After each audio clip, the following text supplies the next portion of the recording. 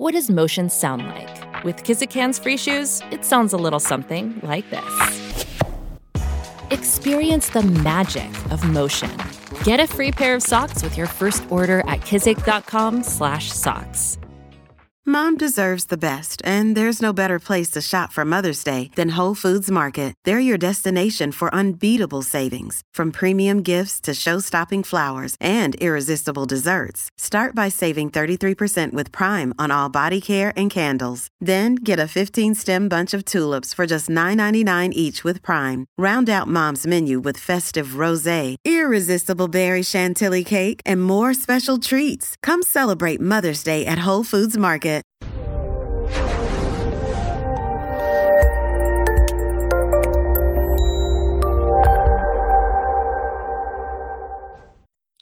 This episode was pre-recorded as part of a live continuing education webinar.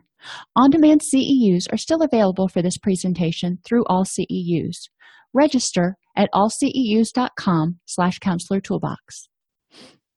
Welcome, everybody, to today's presentation on domestic violence and mental health. Today, we're going to be taking a slightly different look at things, and we're going to look more at batterers, but we're going to talk about the impact of domestic violence on mental health to a certain extent. One of the things that as a clinician, I wasn't really familiar with because I hadn't done them, were batterers intervention groups. So that always kind of bewildered me. What do they do in these groups?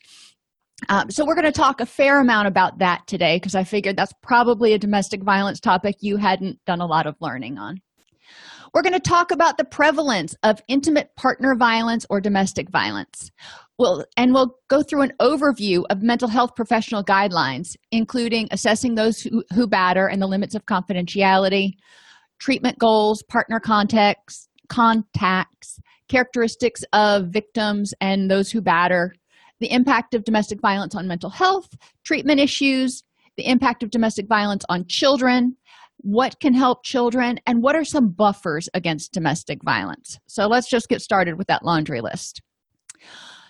Generally, I do not test you on statistics. However, it is important, I highlighted it and bolded it here, to be aware of the fact that over 50% of clients presenting with alcohol or other drug problems also experience domestic violence, which means it is really imperative that people who are working in mental health clinics and substance abuse clinics also screen for domestic violence because there's a likelihood that that person has experienced it or is perpetrating it.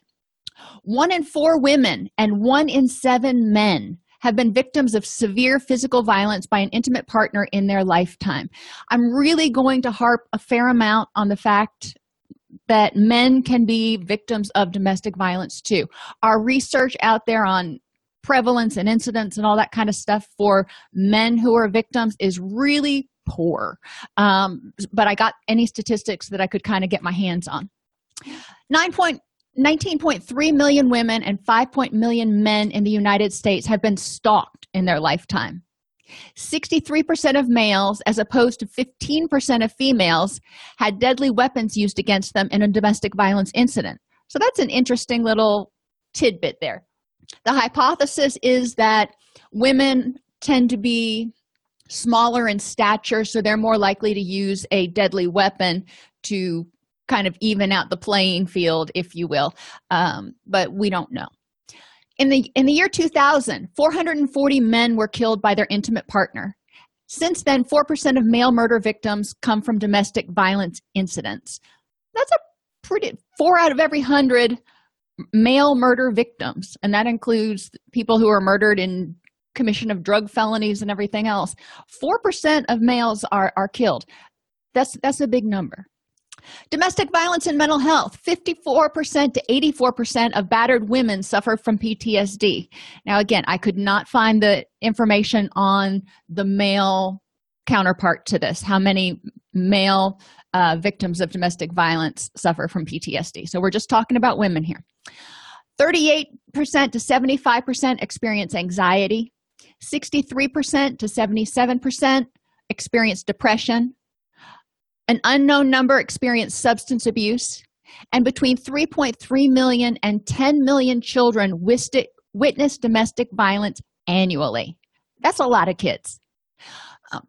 Again, you don't need to know all of these statistics for your test. It really will not help you in your clinical practice. I just want you to understand really the scope of the problem. So people who experience domestic violence, men, women, or children, will likely develop anxiety, depression, and or potentially PTSD. Now, the other way you can look at these statistics is not everybody who experiences domestic violence will develop PTSD or experience anxiety. So we do want to look at the resilience of those people and figure out, why is it these people manage to, come out unscathed, not unscathed, but not have lasting mental health issues from it. And we'll talk about that towards the end of the presentation when we talk about resiliency factors. Male victims of domestic violence are a little bit unique because we really haven't recognized them, and they're definitely not the same as women. Men find it harder to see themselves as victims and tend to feel that battering is associated with women and not men. So they can be battered, but they may not put that label on it because they see that as something that happens to women. So they are not being validated in their feelings about what's going on. Men who are bisexual or gay may believe that they deserve the abuse because of their sexual orientation. So our culture plays a huge role in how men perceive violence that they experience and the rationale, whether they think they deserve it for some reason. And so we really want to do some advocacy there and help people understand that there's really no excuse ever for violence. Male victims find it hard to seek help because help is mainly gender-based. According to the National Coalition of Domestic Violence, in 2003 and 2004, the state of Tennessee provided shelter to 11 men, but were unable to find shelters for 192 men. Now, those are just the men that we know about that needed sheltering, not the ones who, didn't. So it's really, really important that we start accepting the fact that this is not a women-only issue. Men also feel that they don't have the right to seek help because they've become part of the problem by defending themselves. And we really want to look at who's the aggressor, what's going on, and how it happened. Even in a domestic violence situation that is initiated by a male, women often defend themselves. Yet, they are victims. They were being attacked. They were defending themselves. They weren't being the primary aggressor. So we want to help men understand the difference between being the primary aggressor and defending themselves against a deadly weapon or something else.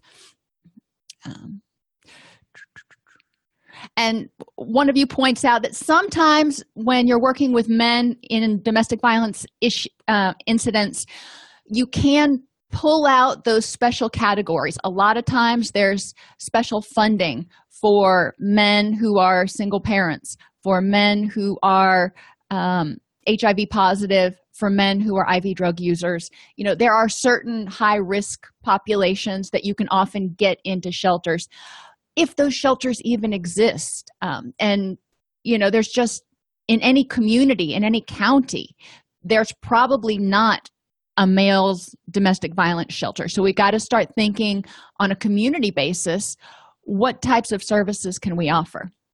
So where do we find these victims and abusers?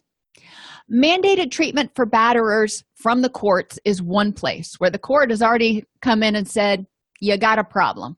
And so Jim Bob strolls into your office and says, the court says I have to be here. Okay, that's the easy way. Self-referral for domestic violence counseling. If people start to become aware that they've got an issue, whether they're a victim or a batterer, if they know that your services are out there and they feel like it's a safe place to go, they won't be judged, they won't be automatically turned into the cops or the Department of Children and Families, and those are the big issues that come up, then they may seek out your services. But a lot of times, domestic violence issues come up in the context of therapy for other concerns, where we're talking to somebody about alcohol or drug abuse, marital conflict, depression, the whole range of things. And it comes up that there is violence in their household or there is violence with their intimate partner. And then we need to step in. Over 50% of clients presenting for alcohol and other drug problems also experience domestic violence. And over 50% of those presenting for help with domestic violence also struggle with substance abuse. So, you've got a yin and a yang. And they speculate, and it kind of makes sense, that some people misuse substances when they're in domestically violent relationships to numb the pain, to get through the trauma. They also speculate, and again, makes sense, that some substances, such as alcohol, are disinhibitors, so they can be more prevalently involved in domestically violent incidents, because Jim Bob may be a pretty nice guy until he drinks. And then once he drinks, that disinhibition kicks in and he makes poor choices.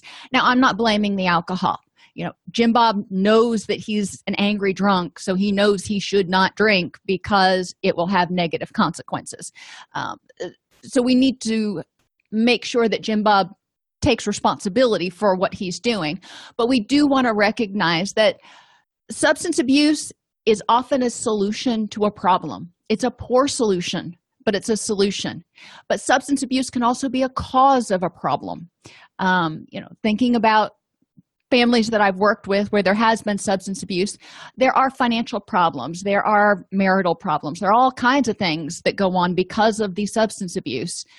At a certain point, those can escalate to the level of domestic violence. It doesn't always happen, but it can. So it can be a cause or a result. Important note: statistically, women are more likely to be killed by their partners when their partners threaten suicide than when their partners threaten homicide.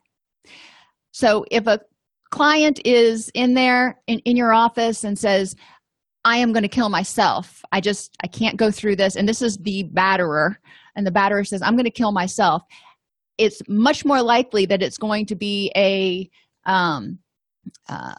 homicide-suicide sort of thing that happens than if the batterer's in your office and just says outright, I am going to kill my partner.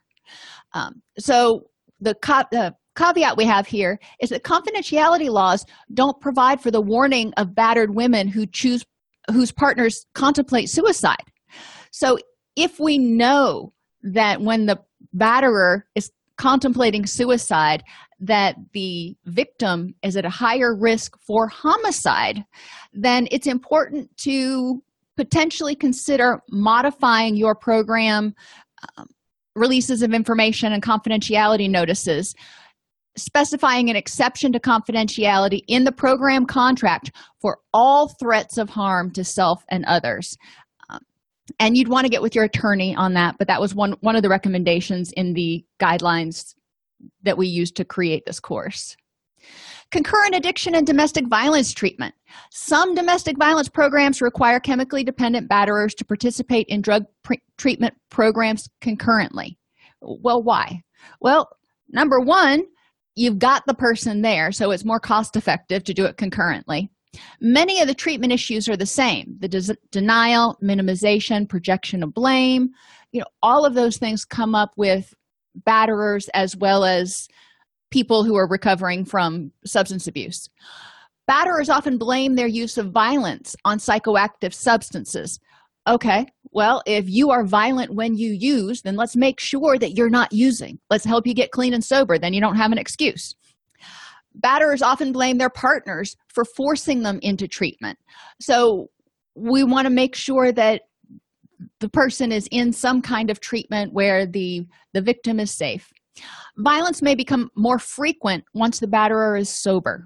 And you think, why is this? Well, let's think about the function of some substances. A lot of times people drink. Why? When they're stressed, when they're angry, they drink to calm down. They drink after a bad day at work.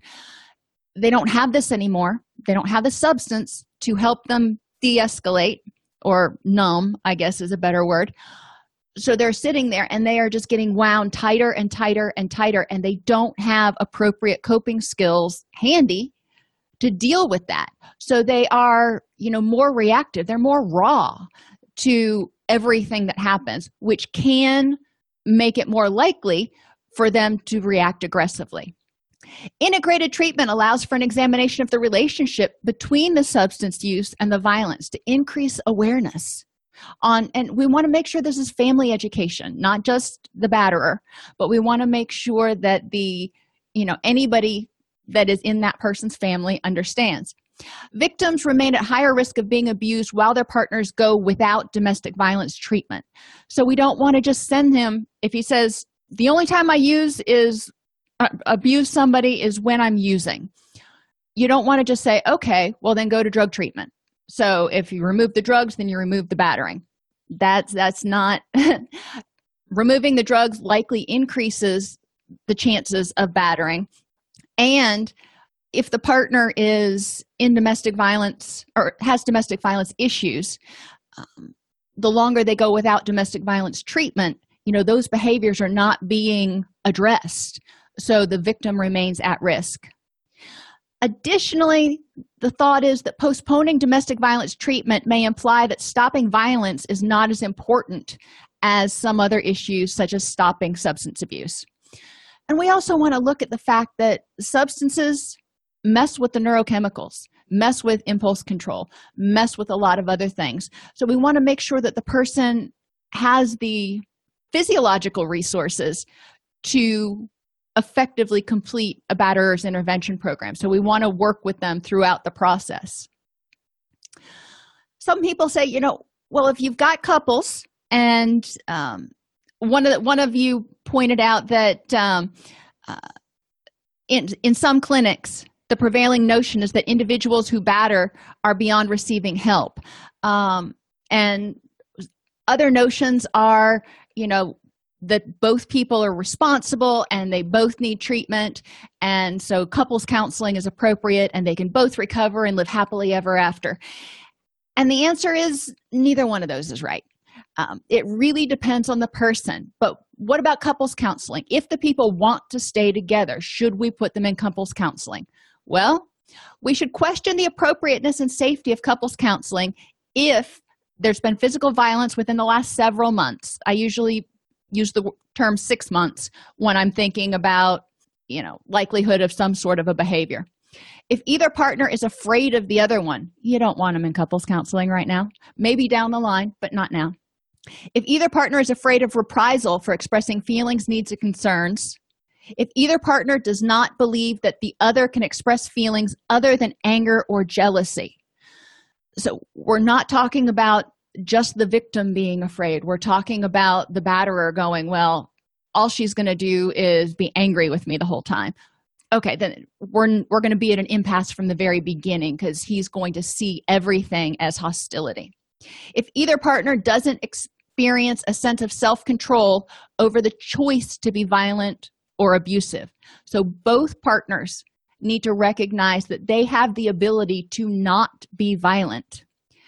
And if either partner feels or seems unable to freely choose how to think or behave due to the other partner's efforts to control, manipulate, or coerce, couples counseling, probably not appropriate, at least at that point in time. So common characteristics of batterers, and you notice I didn't put men because batterers can be women. Sense of entitlement. This person feels like when they come home, dinner should be on the table. When they need something to wear, their laundry should be done. When they want to do something, people should say, yes, let's go do it. And nobody should have any other opinions. There's a strong sense of entitlement. This person may feel like a victim if people don't do what they want. They may feel like a victim if they aren't doing well at work or if they're not succeeding. They may feel like the world is against them and take it out on their partner. They may have witnessed abuse as a child or been abused as a child. So this is a behavioral set that they've learned. They've learned that it's okay to hit or it's okay that this happens. They may have difficulty controlling or experiencing anger. Now, a lot of times in dialectical behavior therapy, we talk about emotional dysregulation. And a lot of times in that, we're thinking depression, we're thinking suicidal ideation, we're thinking those sorts of behaviors. But you can see this behavioral disinhibition and emotional dysregulation with people's difficulty in controlling their anger. They go from I'm fine to enraged in no time flat. These people may have more difficulty controlling their behavioral urges, because remember, we have a feeling, we have an emotion, and then we also have physiological sensations and behavioral urges that go with that. So we want to look at when you have this feeling of anger, what are your physiological sensations and what are your behavioral urges, and help people start developing an understanding of how those are related. Batterers are often possessive and suspicious. Well, whether they're entitled or they are afraid of abandonment and feel like a victim, they want to keep that person right there. So they may be very possessive and suspicious because they're afraid to lose that person. They may have drug and alcohol concerns. They often deny, minimize, or project responsibility for things that happen. They can deny that they even did it. They want to try to find some other explanation. A lot of times they'll minimize what they did. It didn't leave a mark, so it couldn't have been that bad. Or they'll project responsibility. I wouldn't have had to do this unless if you would have, followed the rules, or if you would have had dinner ready, or whatever. You make me hit you. So these are all things that you may hear from a batterer. Batterers often have intimacy problems. Think about it. What's aggression? What's anger? Anger is a response to a threat, a fight or flight response. If somebody is that scared all the time, then, or a lot of the time, think about how difficult it must be to be intimate, to be truly vulnerable. And they often have assertiveness problems. Common characteristics of batterers continued. So low self-concept. Very few batterers think that they're all that in a bag of chips. Now, they may have a sense of entitlement, but they may also have a low self-concept at the same time. They want it, they feel like they deserve it, but they may not feel good about themselves. They often have few social supports because this behavior often permeates outside. And when people have social supports, those social supports serve as a buffer against stress. So if they don't have social supports, then they're taking on all of these burdens that are stressing them out. They don't have the tools to cope with them. And then they end up kind of exploding like Vesuvius. Think about the domestic violence wheel. You have that honeymoon period and then tension building. During tension building, the person is not coping with the done me wrongs that they experience. They're just stuffing them down. And then you get to that explosion period, and that's when everything comes up.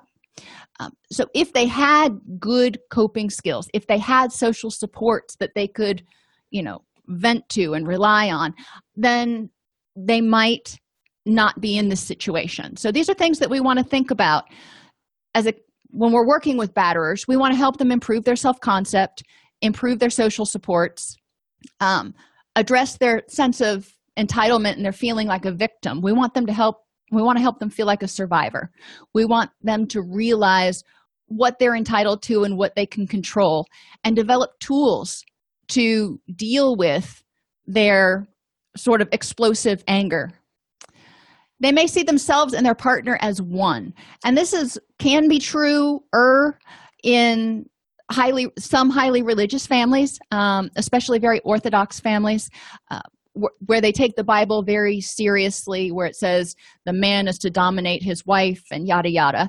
Now, not to say that all religious families are that way, or even the majority of them, but some people they'll find something to justify their behavior. And there are a couple passages in the Bible that can potentially justify that behavior. So we want to make sure that they put that into context. We're not talking about just one little excerpt that you pluck out. They may have military or police background. These guys people tend to be in positions where they are commanding a lot of the time. And that they do that to stay safe when they are at work. and they have a hard time turning that off when they come home. A lot of times people who are in that field often have very stereotypical male gender roles, whether they're male or female in physiology. The gender role behaviors that are used in that, or that are throughout military and law enforcement careers, tend to be often very male-oriented. So we want to make sure to be cognizant of that, because women who are in law enforcement may have espoused some very traditionally male gender roles, and we need to respect that, whether they're a victim or a batterer. And I've worked with law enforcement couples where both of them are cops, and one's a batterer and one's a victim. So you're not immune no matter where you are. And they may perceive violence as a means of control. Well, if that's what they've learned, then that's going to continue as long as they feel like they need to control. So we want to help them develop alternative ways of solving problems. They're not always going to be able to control everything. Alternative ways of getting their needs met, assertiveness skills, problem-solving skills, all of those things are really helpful tools for batterers. So what do we do in batterers treatment? I said it was kind of a mystery to me for a long time. Well, the first thing, obviously, we want to cease physical and other forms of abuse. Physical, emotional, sexual, financial, social, if you want to go there, because a lot of times in domestically violent relationships, the victim is isolated from friends and family. We want to have the person learn about oppression, understanding power and control issues, and what they have the right to control. They have the right to control themselves. They have the right to control their feelings. They cannot control somebody else. And we need to talk about what that oppression looks like. They learn about effective male and female socialization and issues of entitlement. Now, I don't like the term male-female socialization. I would say just learn about effective socialization with other human beings and issues of entitlement that they may espouse. Developing emotional awareness, developing victim empathy, understanding the impact of violence on child witnesses. A lot of times people don't get it. They don't recognize that even if the kid can't see what's going on, they can just hear things crashing in the other room and people screaming. That is really terrifying to a kid who relies on the parental units for their livelihood, for their health and safety. So we want to help children or help adults understand the impact on children. We want to help batterers develop mutual respect and trust for other people. The first thing they've got to do is develop respect and trust for themselves, because they don't most of the time. They have to learn that they're okay, that they are worthy human beings. We have to help them develop honesty and accountability for their behaviors and their feelings. That means helping them develop mindfulness so they can get honest with themselves about how they're feeling and why they're feeling that way. Sometimes they could have a bad day at work and they come home and they start venting on their significant other. Well, honesty and accountability would say you need to check it at the door and say, I've had a really bad day. Let me tell you about what's going on, instead of taking it out on the nearest safe target.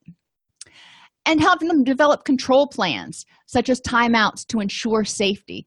If they've had a bad day, if something ticks them off, what do they do to ensure their safety as well as the safety of the others in their households? Do they go on a walk? Do they go down to the basement and punch on a punching bag for a while? What do they do? And this takes it to the next step. If you've got other people in the household, what does that person need those other people to do? And generally the response is not follow me, because you don't want somebody following them going, no, you're not going down there to hit on that punching bag right now. We're going to finish this. It's just going to escalate. So we need to have that person, be the batterer, be able to communicate effectively what their needs are in terms of where they need to go, what they need to do, and what they need those around them to do when they're feeling triggered. We want to help them identify cues for violence. What triggers it in you? And, there are a lot of things. You use a psychodynamic perspective, look back over their childhood and figure out, what sorts of things trigger anger, but also have them just keep a log of what triggers anger and irritation in them so they can start looking at themes. We're not going to find every single trigger. We want them to figure out, generally what triggers them and what are some steps they can take when they start feeling triggered. So when you're triggered, how does it feel physiologically? How does it feel emotionally? That's your warning sign that, all right, something's getting ready to go wonky. I need to do something. We help them learn techniques for responsible parenting because intimate partner violence and domestic violence often doesn't just stop with the adult partner. If the batterer has a bad temper and tends to react with violence, then they may react with violence towards the children, towards the pets, towards anybody in the family. Have them develop social supports. Some programs have them take social action to promote a nonviolent, non-oppressive community. They need to learn how to communicate their needs non-abusively. So this goes back to that mindfulness. They need to know what their needs are first. They need to start understanding what these feelings are. A lot of times people don't have the emotional vocabulary to articulate what's going on or to recognize that, yes, this reminds me of a time back then that I'm still angry about and I'm taking everything out right now. And they need to take responsibility for managing their own stress. They need to look, and again, back to that old DBT, they need to participate in vulnerability prevention. They need enough sleep. They need a good nutritious diet. They need ideally some exercise, and they need to have good time management and problem-solving skills. They need to recognize the conditions that can set them up to be on edge. Batterer group treatment. Advantages over individual or couple treatment include the opportunity for group members to challenge each other's attitudes and beliefs while mutually supporting efforts to change. Group members tend to feel less isolated and hopeless and have the opportunity to develop friendships based on equality rather than power and control. The group discussions in group treatment are often aimed at ending all forms of abuse towards partners. So when your partner does this, how can you act? When you feel triggered this way, what are some alternate responses? Increasing awareness of how the person behaves toward others. And you'll see it in group, some, but since often batterers intervention groups are just men or just women, you're not going to necessarily see it as much if the relationships are heterosexual. Now, you can, if you've got people that are involved in homosexual relationships, then you may see some males projecting on males. But a lot of times, the aggression, the battering, is directed at a representation of the partner. So if their partner is female, then they're going to be more likely to be aggressive towards females, for example. But it does help us understand senses of entitlement. And in group, if Jim Bob always has to be the one that's right and always has to get the last word in and always has to blah, blah, blah, well, we can point that out to Jim Bob. We can point out the fact that he's very controlling even in group. Discussions also work at stopping denial. That is a serious life-threatening problem. You've got to stop denying the fact that this is out of control. Stop blaming the partner for one's abusive behavior. Did the person potentially do something that pushed your buttons? Maybe. But does that mean that it's okay to be violent, emotionally, physically, sexually violent towards that person? No. What are some other responses? What are in your repertoire that you can do? Have batterers make a list of these responses, because when they're feeling triggered, they're not going to be thinking about all their responses. Their brain is kind of mush at that point through the adrenaline. So it's important that they have something that they can look at and go, okay, I need to. Even if it's I need to get out and take a walk for a minute to clear my head. They redefine abuse and recognize the real damage that it does to themselves and to other people, because batterers generally don't feel very good about their battering. And then afterwards, in order to kind of save face, is when they turn to denial, blaming, yada, yada. And encouraging them to become more flexible and tolerant towards sexual expectations for both men and women. We want to help them break out of isolation from family, friends, society, and their own nonviolent, nurturing self. So, again, they need to develop a relationship with themselves. They need to start liking themselves. If we look at battering as an act of aggression, which is a result of anger or fear, fight or flight, then we have to say, what's this person afraid of? What's the threat this person is trying to get away from?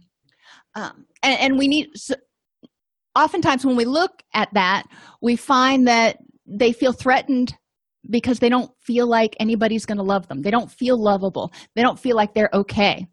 So we want to help them figure out who they are and what's good about them and where's this nurturing part of themselves. Maybe when they were growing up, that nurturing part was squashed. They were like, don't act like that. Or, that's not how boys act, or that's not how girls should act. Well, we want to help them get in touch with who they are and how they feel they want to nurture themselves, because the way they want to be nurtured is often the way they need to nurture other people. So it starts in their own heart, head, heart, and gut. We help them recognize and better manage stress. And this happens really well in group, where group members can point out, John, you're looking a little bit stressed today, or you've seemed irritable the past 3 sessions. You want to tell the group about what's going on. John may not realize it. I don't know about some of you, but I know there are times where I don't even really realize that I am just telegraphing stress until I go home and, I sit down and start messing on my phone or something, and my dog comes up and just gets in my lap, and he refuses to let me look at my phone. And I'm like, oh, I must be oozing stress, because that's the only time he does that. I'm like, okay, Mommy will put the phone down. But a lot of times people, not just batterers, are not as self-aware as we could be, and we don't recognize when we're under a low or moderate level of stress. We want to help the batterer stop blaming stress for the violence. Stress happens. The president has stress. The generals have stress. The CEOs have stress, but they don't react violently. They may do something else. What do? So stress is not an excuse. Neither are substances. In group, they can support others who've been abusive and their efforts to change. So we want to, bring everybody on. John, who's been coming to the group for 8 weeks, can support Tom, who's there for the first time and who kind of doesn't see the point, and help him feel welcome and help him recognize some of the behaviors in himself. Have them face up to any conflict in relationships by learning to become nonviolent, nurturing, and assertive. We'll kind of talked about that one a bunch. And any threat of retaliation toward his or her partner because of efforts to be protected from violence. So if the partner has left and gone to a shelter, if the partner has taken the children and gone to a shelter, we want to help the batterer understand why that might have happened and end any continued resentment and anger held about that. So the batterer can say, okay, you know what, that makes sense. I get it. And then they can start working from there. Contacting the victim during treatment is somewhat controversial. Some programs make periodic contact with the client's partners in order to gather information about the extent and nature of violence or other forms of abuse. A lot of times, batterer's intervention is like once a week outpatient. So, they may be reaching out going, so is it getting any better? They may encourage the client to disclose information about abusive behavior. They may hold the client accountable for any abuse that the partner reports. And they may call the partner to disseminate information about goals and limitations of the program, information about victim services, and information about people who batter to help educate the partner about what's going on.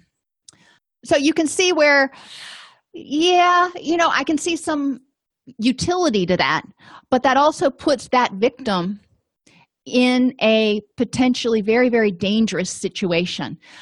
Whether they're still living with that or residing with that partner or not, it could escalate the situation where the batterer becomes completely enraged. So the other end of the spectrum, other programs do not make contacts with the victim, believing that the risks outweigh the benefits. Partner contacts imply that the victim is responsible to track or change the batterer, and this isn't their job. The batterer's job is to become self-aware and change themselves. The victim may be punished for disclosing.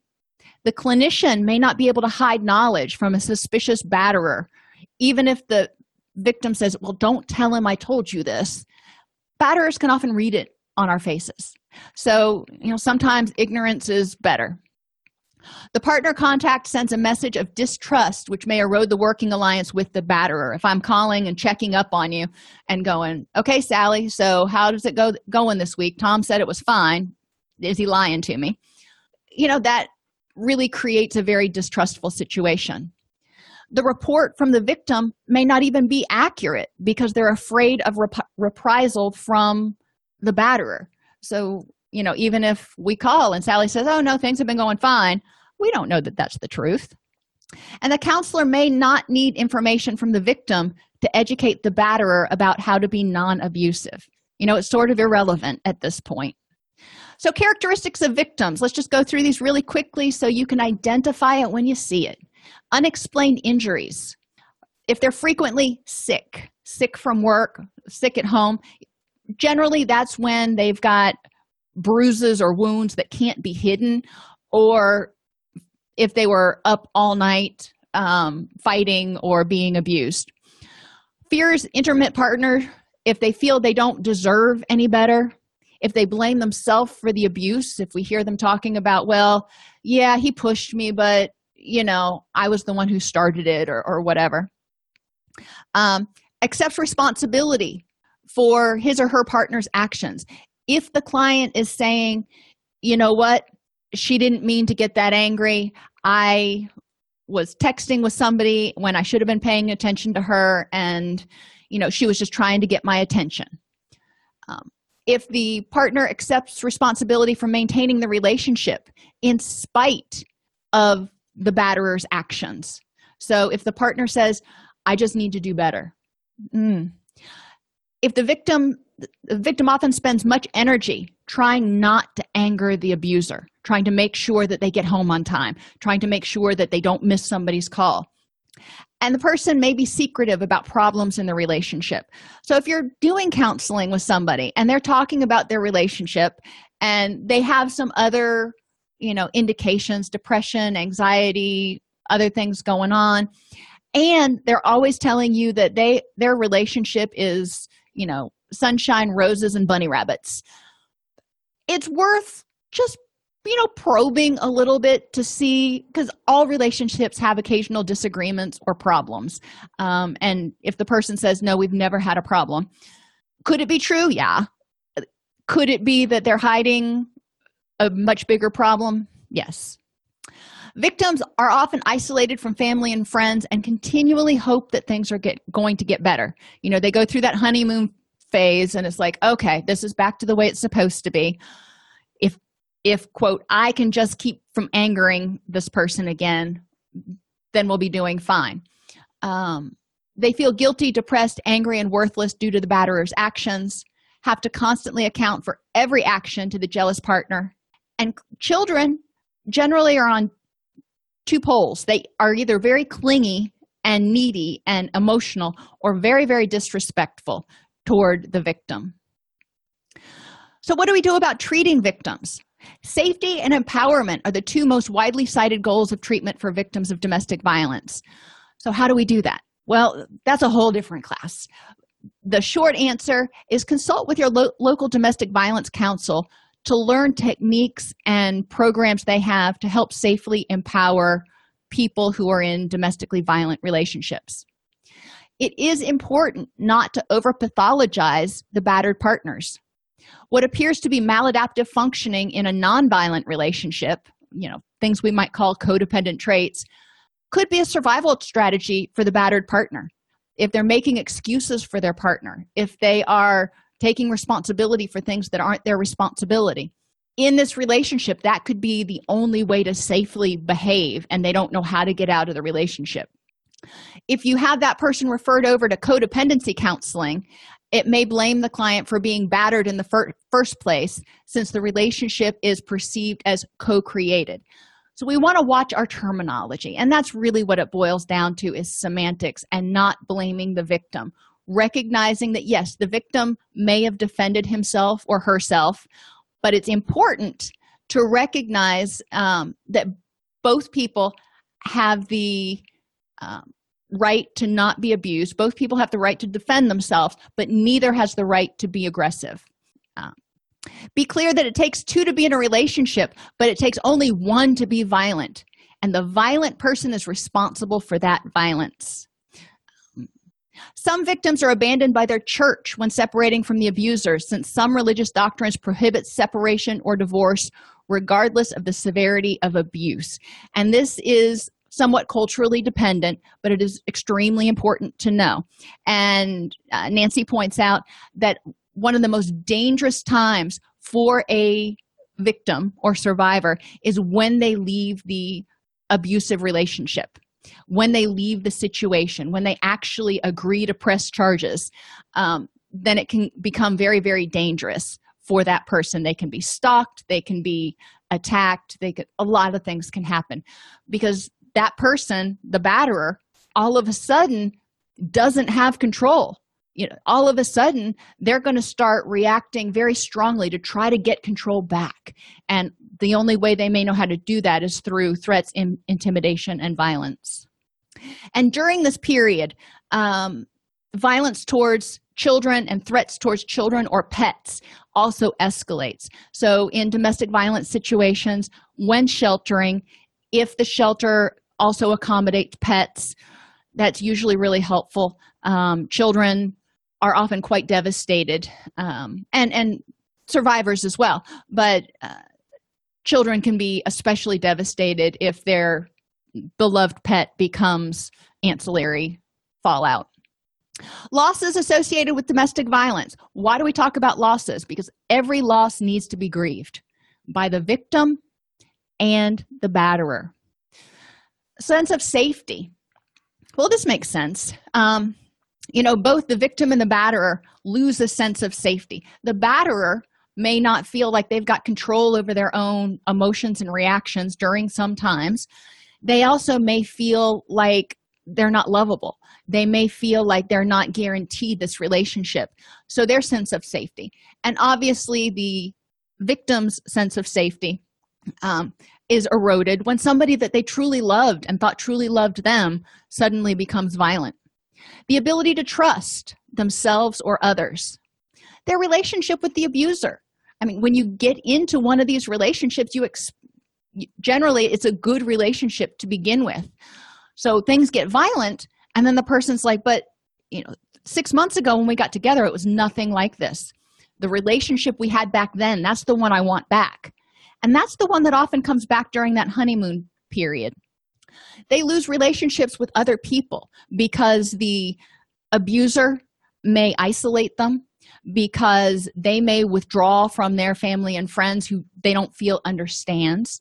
And the batterer may also withdraw from family and friends who they don't feel understands.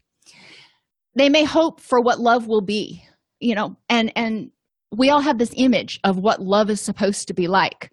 And in this relationship that was started out so loving, it turned into something that was very not loving. And people may lose hope for that fairy tale love to even exist. They may start thinking it doesn't exist. So we want to help them work through that. They may have lost time. They may have been in this relationship for 10 years, and they look back and they're like, those were the best years of my life, and they're gone. And I wasted them on this person. So they need to grieve that. Finances can be lost. It's not uncommon to have bank accounts completely drained. Self-esteem can be lost from what the abuser said or for feelings that they have against themselves for not leaving or not protecting the children. And physical abilities and appearance can be lost. Sometimes they are, shot, beaten, something that happens that mars their physical appearance, or they get enough concussions that they have a stroke and then they become paralyzed. I mean, there's a lot of things that can happen physically that the person may have to grieve. And some people just have chronic ongoing pain after repeated beatings. So the question comes up, how do I know when he's changed? Well, you don't. There are some clues that may indicate that things are on the right track. If the violence is stopped, if you're not afraid when you're with the person, if the person's able to be angry without becoming verbally or physically abusive towards you, good indication. Are you able to express anger without being attacked? So the victim needs to be able to express displeasure and anger, which is a very normal emotion, without being physically or emotionally attacked. Are you able to make decisions about your life without fear of retaliation? Is the batterer able to hear and respect what you're saying, even if he or she doesn't agree? Can the batterer negotiate with you without being attacking or controlling? So those are those interpersonal skills, creating the win-win, embracing the dialectics, yada, yada. Can the batterer respect your right to say no? Is he or she able to let you know what he or she is feeling most of the time? So that comes with that awareness and honesty, and in order to prevent dysregulation. Is the batterer able to express feelings other than anger? Does the batterer blame you for his or her anger, frustrations, and violence? If so, then that's not a good thing. And does the batterer respect your right to be different and to make your own decisions? If you answer affirmatively to all of those questions except for that one, does that mean the person's changed and you're safe? Not necessarily. But it does indicate that there may be some progress. Can batterers change was a question that was asked at the beginning of class. I truly believe they can. Battering, aggressiveness, violence, it's a learned response to a emotional and physiological reaction. It's a learned behavioral response. Can it be changed? Yes. Is it easy? No. Does the person have to be super duper motivated? Yes. And they need to stay vigilant henceforth and forevermore. It's not like you go through a program for 12 weeks and then you never have an issue with it again. You have to continue to practice the recovery behaviors of self-awareness, self-care, stress management, assertive communication, yada, yada. Impact of domestic violence on children. Witnessing can mean seeing or hearing the violence. Observing the aftermath of physical abuse such as blood, bruises, tears, torn clothing, or broken items. Awareness of the tension in the home, such as their parents' fearfulness when the abuser's car pulls into the driveway. So these are all ways children are exposed. Children who are exposed to battering become fearful and anxious because they don't know when it's going to happen again. They can't control it. They can't protect that parent. They don't trust the other parent, and they can't fend for themselves. They never know what will trigger the abuse and never feel safe. They're always worried for themselves, their parent, their pets, and their siblings, and may feel worthless and powerless. Sometimes children feel like they should be able to protect their parent. Emotional reactions of fear, guilt, shame, sadness, depression, and anger can occur at both the abuser for the violence and at the victim for being unable to prevent the violence. You got to think, cognitively, children think very differently. Developmentally, they are at different stages than, somebody who's a teenager or, an adult.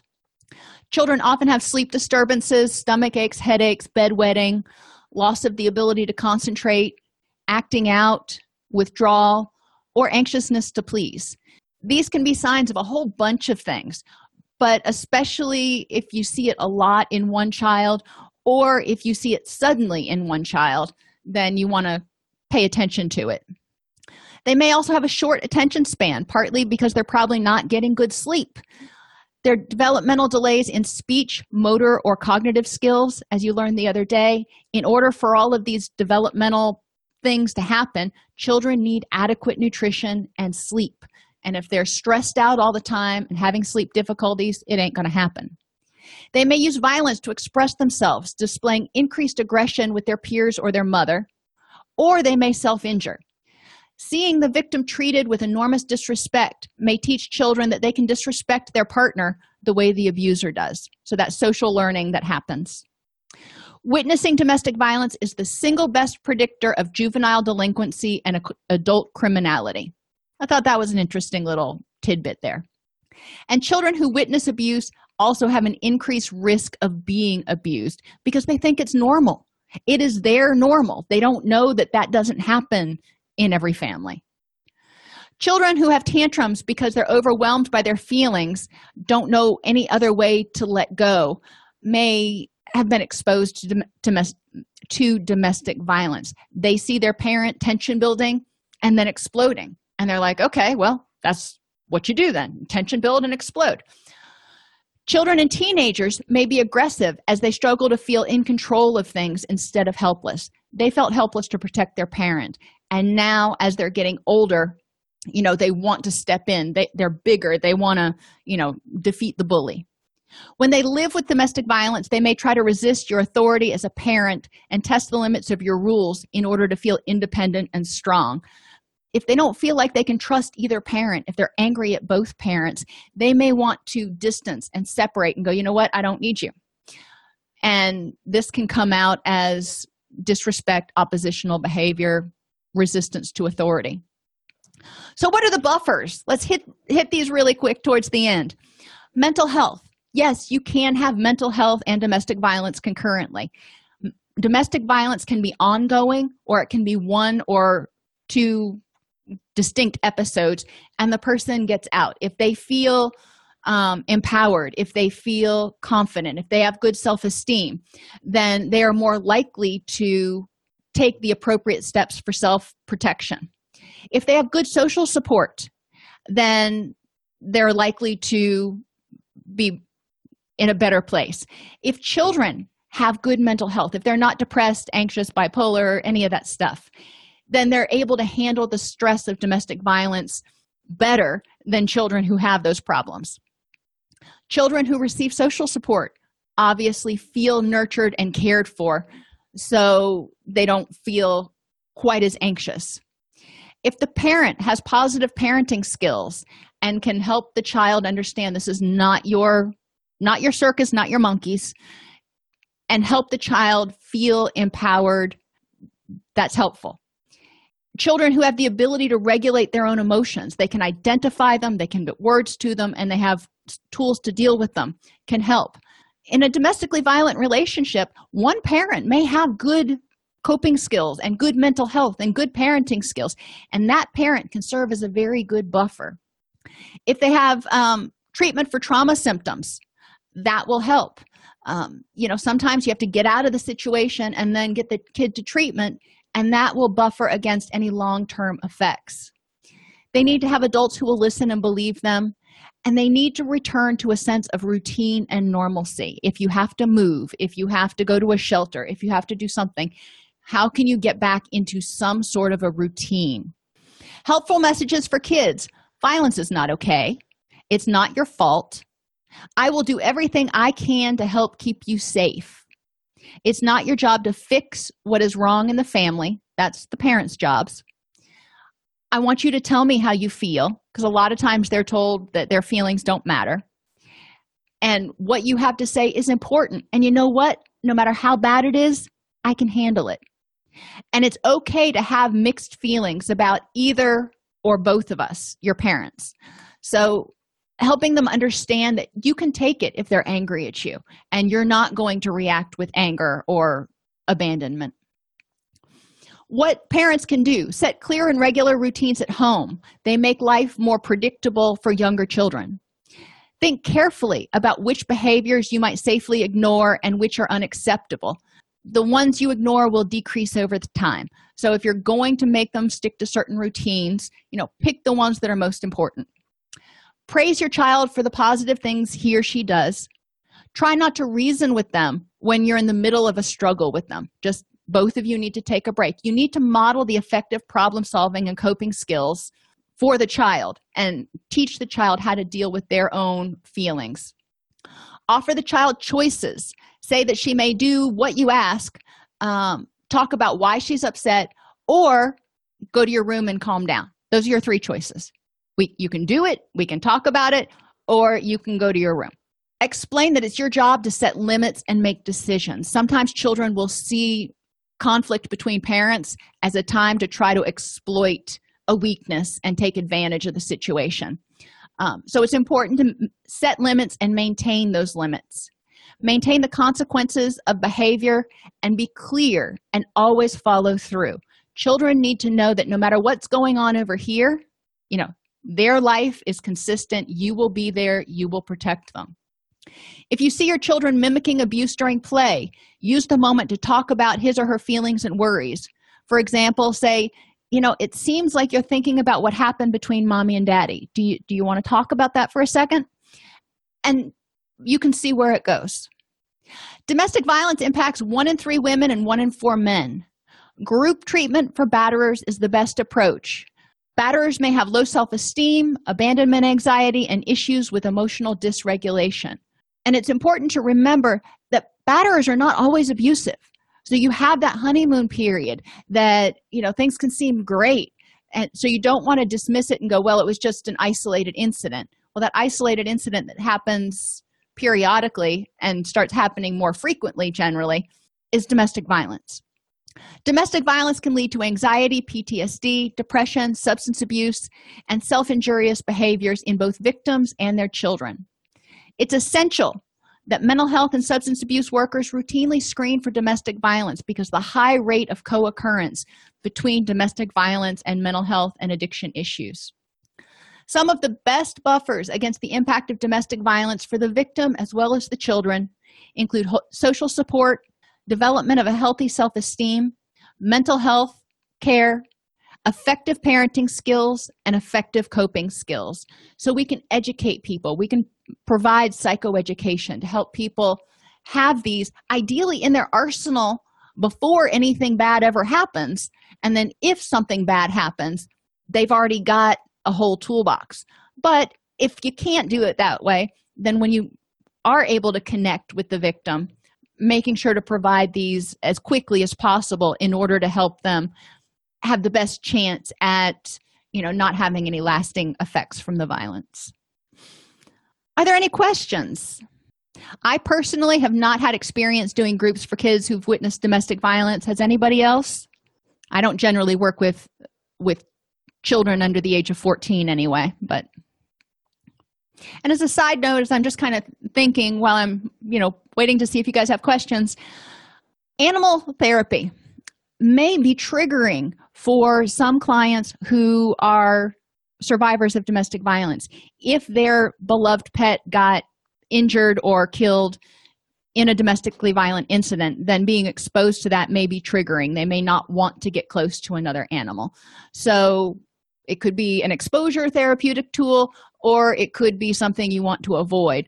But, something as benign as a therapy dog could actually have significant emotional repercussions. All righty. Thank you, everybody, for being here today, and I will see you Thursday.